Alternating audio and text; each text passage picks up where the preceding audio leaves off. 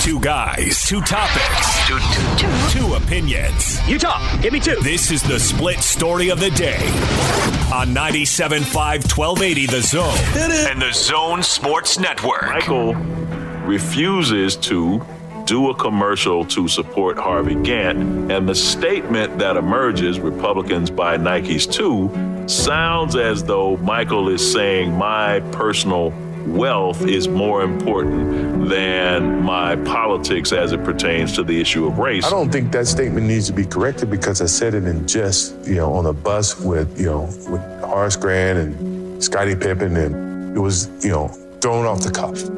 My mother asked to do a PSA for Harvey Gantt, and I said, look, Mom, I'm not speaking out of pocket about someone I don't know, but I will send a contribution to support him, which is what I did. Everybody in the world respects Muhammad Ali. You know why?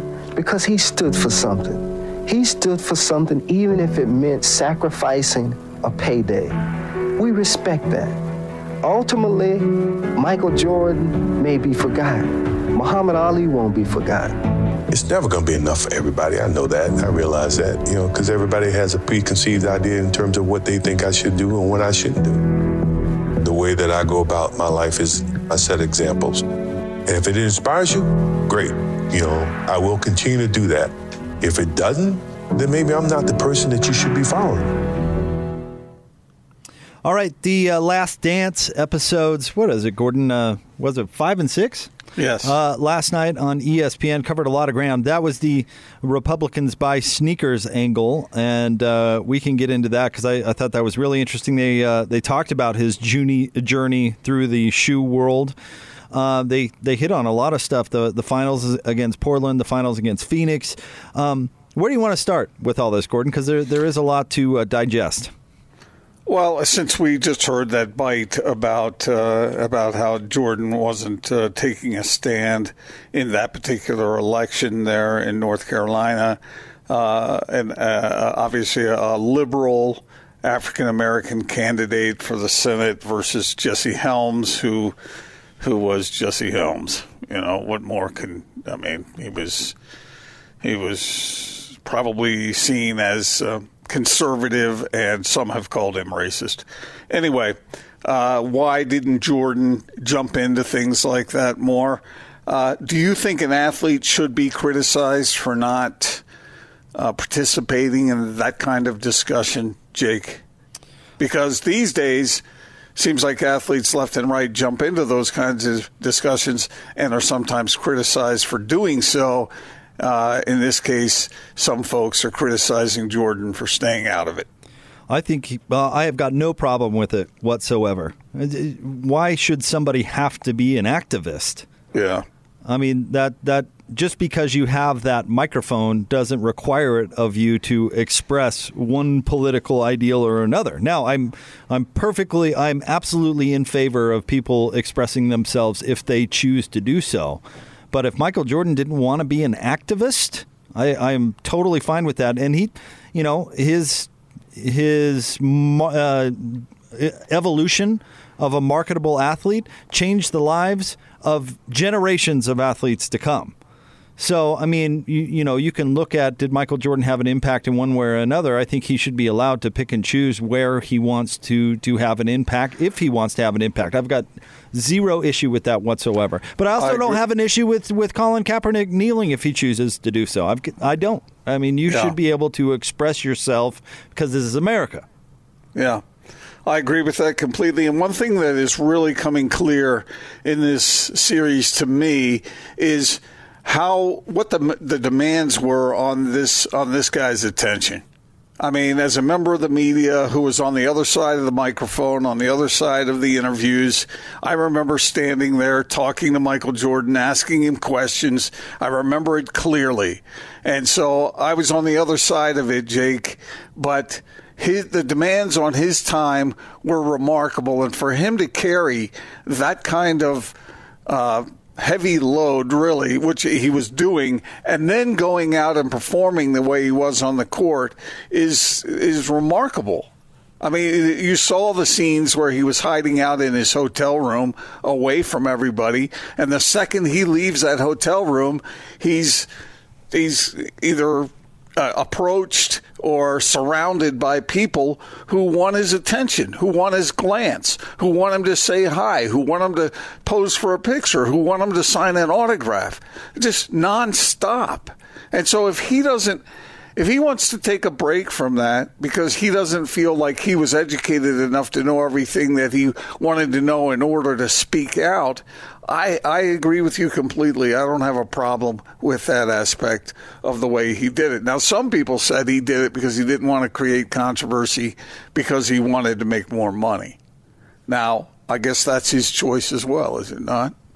It is 100% his choice. I laughed out loud when I heard that one guy say Muhammad Ali will not be forgotten and Michael Jordan will be forgotten. Come on. Michael Jordan's not going to be forgotten.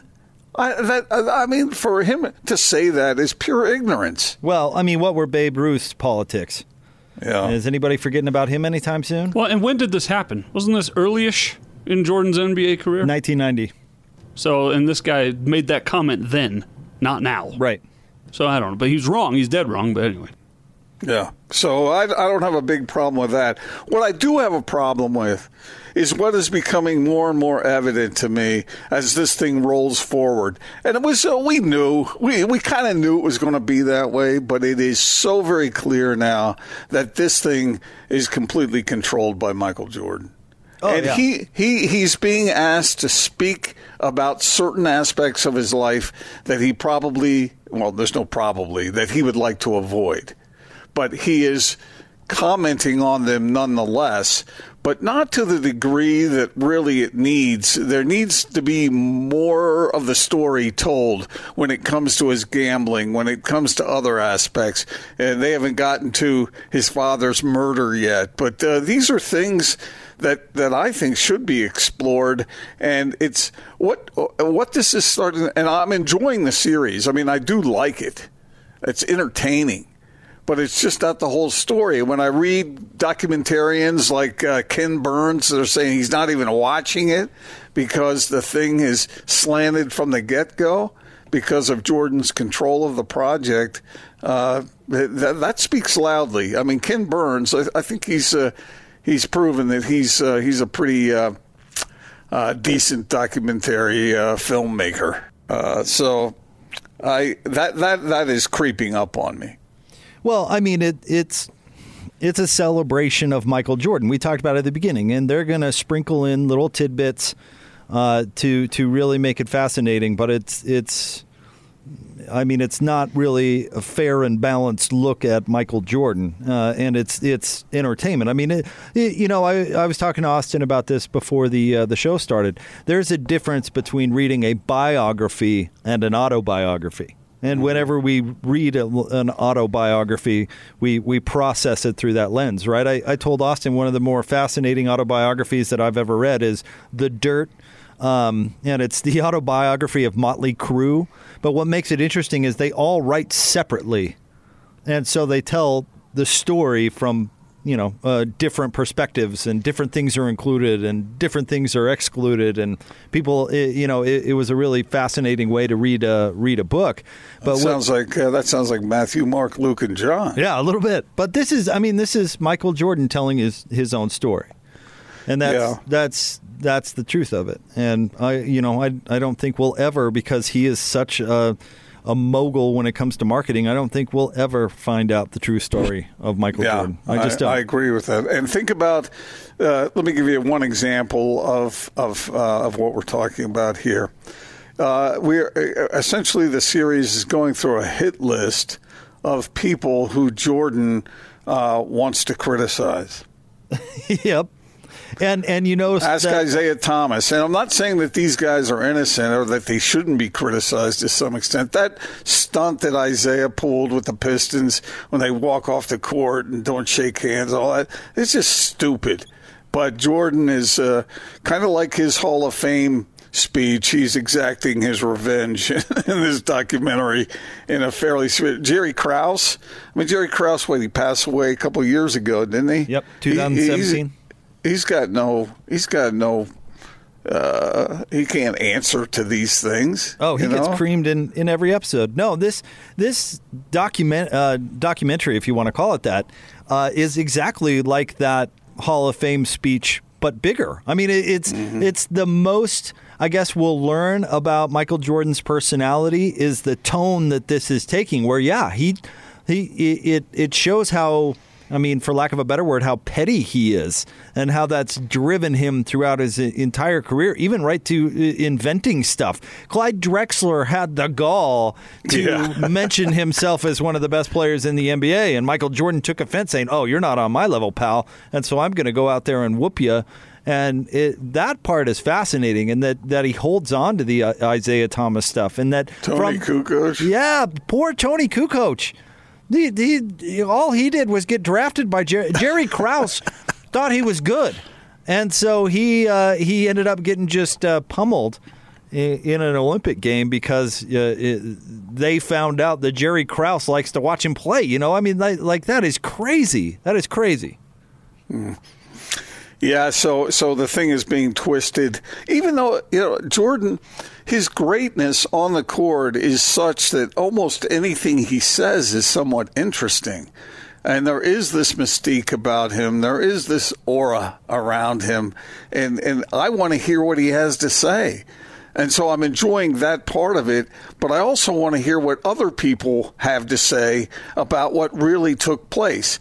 And yeah, they included Sam Smith, and I really like Sam. He's a terrific guy, in my opinion, in my interactions with him, and his book, Jordan Rules, and all that. But and that's good. But there are so many other people who could have commented on these things. And instead, we get Justin Timberlake saying he had to have himself some Jordans. Oh, yeah, that was ridiculous. I do think that was the most interesting part of the two episodes we saw last night is the origin, the shoe story, where how he ended up at Nike. Basically, his parents told him he had to go take that meeting with Nike because he wanted to go to Adidas. And Adidas told him, hey, well, you can wear our shoes, but we're not going to make one for you.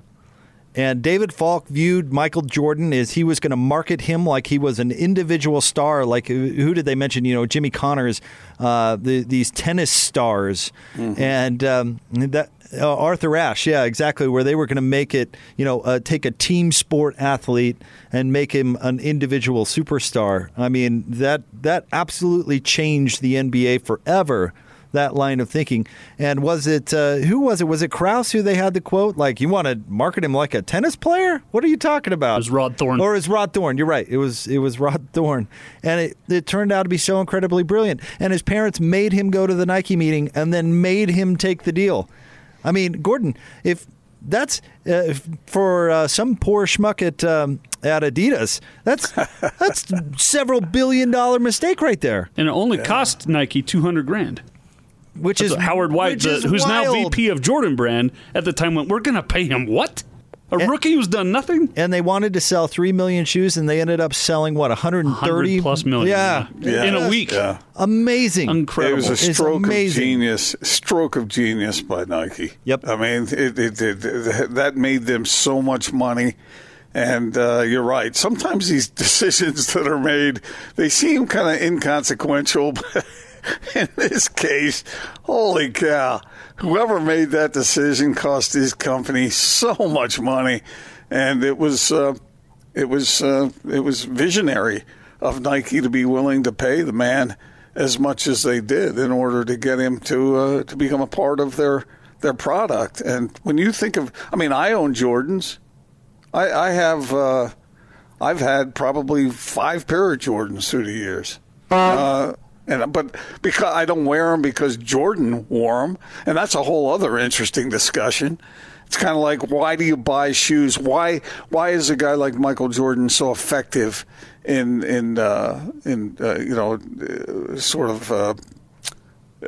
what's the word? Advocating the sales of shoes. I know if I wear Jordans, it doesn't make me like Mike. It doesn't make me anywhere. I can't play like him, like Barkley was saying with his shoe. It doesn't do anything. I just like the shoes. But I probably would have liked them just as much if Adidas had been making them. Well, Well, would they have made the same shoe if Adidas was making them? I mean, that's part of the brilliance of Nike in this circumstance. But, Gordon, it gets into a topic that we've discussed, and that's a big, wide one. It's the personal attachment that people feel with sports and their favorite teams and their favorite stars. And it's not like that in other businesses. So you get these passion sales where, basketball fans watch Michael Jordan. He's a living, breathing billboard.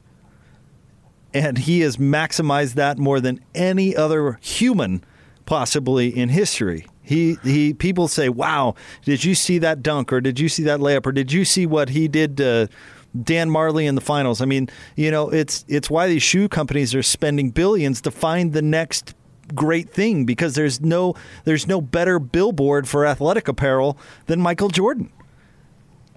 And he changed the game in that way. It's crazy. And I had this thought, Gordon, that Michael actually made that shoe decision after he graduated college. And I thought, wow, that's how it used to work. Because now you're making that decision at 12, 13 years old. What AAU team are you going to play for? And who's the sponsor? Who's paying to have that AAU team exist? Well, strangely, you follow that shoe brand to college, and then you follow that shoe brand to the NBA. Yeah. Exactly. You know where Damian Lillard got his intro with Adidas is at Weber State. Weber State was, I think still is, an Adidas school. Yeah, look at Donovan Mitchell. Yep. With Adidas. Yep. So but that at that time was just, and all these modern athletes owe a great deal to Michael Jordan. Oh, Austin and I made the joke before the show that if this were the mob, they'd all be kicking him 10%. Oh my gosh! When you think about the Jordan brand is as strong now as it ever has been. Yeah, and that's remarkable, and that's why when you go back to the thought of what that one guy said, Michael Jordan will be forgotten. Jordans will be selling long after Michael has left this earthly existence. Oh yeah. I mean, he is going to be remembered for a long, long time, and that's just one aspect of it. But when I see somebody who says wears a certain shoe or something, I don't. The thought never crosses my mind that I want to own those shoes because that guy wears them. No, you want to own those shoes because they're trendy, and they're trendy because that guy wears them. No. Yes. No. Fact. No, yes. Not it at all. I like shoes based on how they feel and how they look. Yeah, I want a shoe to look good because I am sort of a fashionista, as you know. And if I like the look and I like the way they feel, then I'm going to buy them. I'm not going to buy them because Michael Jordan wears them. There's $2.50 worth of material in those shoes, Gordon, and just because they cost $150 or whatever it is makes them, stylistic. It makes them trendy. No, well, it makes I mean, they are, or you like the way they perform. Gordon. I remember when you bought Lonzo Ball's shoe. Come on. Here's a funny thing about it is all my daughters who are athletes all have Jordans. They all have Jordans. Most of them have multiple pair. So, I mean, it's affecting generation after generation of this, and I don't see it slowing down, really. I don't either, because they it's not capitalized on trends like. Yeah, but different strokes for different folks. I mean, I think they like them because they get a lot of. I mean, when they wear, it's like me. Even when I wear my J's, people come up and say, "Nice shoes, man. I love those shoes." Not that I'm looking for that. I like the way they feel. It's kind of like the car I drive. False. I like the way they wear. I like the way they feel on my foot. I don't wear them because I want people to come up to me and say, "Hey, nice shoes." In fact, I don't want people to come up to me. I don't want, we can all see right through this, right? What? What do you mean? Don't act surprised. If we blindfolded you and put a Jordan on you and then a nondescript shoe on you, could you tell the difference? That I don't know, but it's not just thought it was about feel. Yeah. It's not just about the way they feel. I like the way they look. I like the way they are for me. I don't buy shoes for anyone else. Now, my daughters, it might be a different story because they probably like the attention they get when they wear them because everybody loves those shoes. Now, that's not my fault. Here's what I want you to do. I want you to take a magic marker and just black out the logo on there. You can't block out the logo. It's all over the shoe, isn't right? it? Yeah, but it's like the Porsche logo. Is that going to change the way that they feel and the comfort and the way that they perform? Why would you do that? To prove, why would you mark up the shoe if you like the way the shoe looks? To prove to Austin and me that you are not pretentious. Oh, brother, come on! Don't compliment yourself as being that important. I mean, it doesn't. What difference does it make? If I like the shoe, I wear the shoe. If I like but why do I like it? Not to get attention. I like it because it looks good or feels good. It's the same reason you won't pry the hood ornament off the Ferrari and put a just normal everyday car brand on there. Yeah, but see, even if you did that, people would know the car. You know, it doesn't really matter. You know, but that's not the purpose behind purchasing it. Then take the engine and put it inside a Civic or whatever. Great point. Then they won't know. Right. You'll know because you're driving. But this is what you seem to fail to understand is that it's more than the engine. It's the engineering and in the what car. It looks like. Yeah. No. Well, I mean, yeah. Which for me, other people can see. How would they know it's a Ferrari? Whoa, look at that rich guy. Right. Exactly. He's got $400 shoes on. Yeah. The more you guys talk about this, the more you reveal about yourself. That's important to you. I don't just because it's important to you doesn't mean it's important to me. You called your shoes your J's in this very segment. Yes, I did. Yeah. So what's as in MJ's, my J's? As in they're J's. Jordan, short for Jordan. And everybody needs to know that. Well, I was just participating not only in the that, conversation. But they have to know that you're hip enough to call them by a nickname, not even their real name. I mean, this is... And really, you should have called them your ones. Why? Well, aren't they Jordan ones? Oh, I thought they were. No, so you shouldn't know that. Actually, I do have a pair of Jordan ones. Oh. But no, the ones I was thinking of, the three. I got, and the reason I got those, someone gave me those as a gift because I had them when they originally came out, and it brings back fond memories of the stage in life I was with my kids being young. And we have a picture of my second daughter, Erin. She's wearing the shoes. She's wearing my shoes when she's like 3 years old or something, and it brings back fond memories to me. Been chasing trends for a while now. No, I just like the shoes. Oh, okay. You know, but anyway, but as far as celebrities endorsing a shoe or pushing a shoe, or that never really has mattered to me. What matters to me is the way they look, the way they feel, the way they wear, and the way they perform. Although these days, I'm not as concerned about that because I'm not out. Playing quite as many sports as I once did. Mm-hmm. Because at that time, I was all about performance, Got it. All right. We'll have more Big Show coming up next. You guys are freaking vain. We'll find out. You're so image-conscious. Find out what kind of pants Gordon wore in the 80s. Coming up next, 97.5 and 1280 The Zone.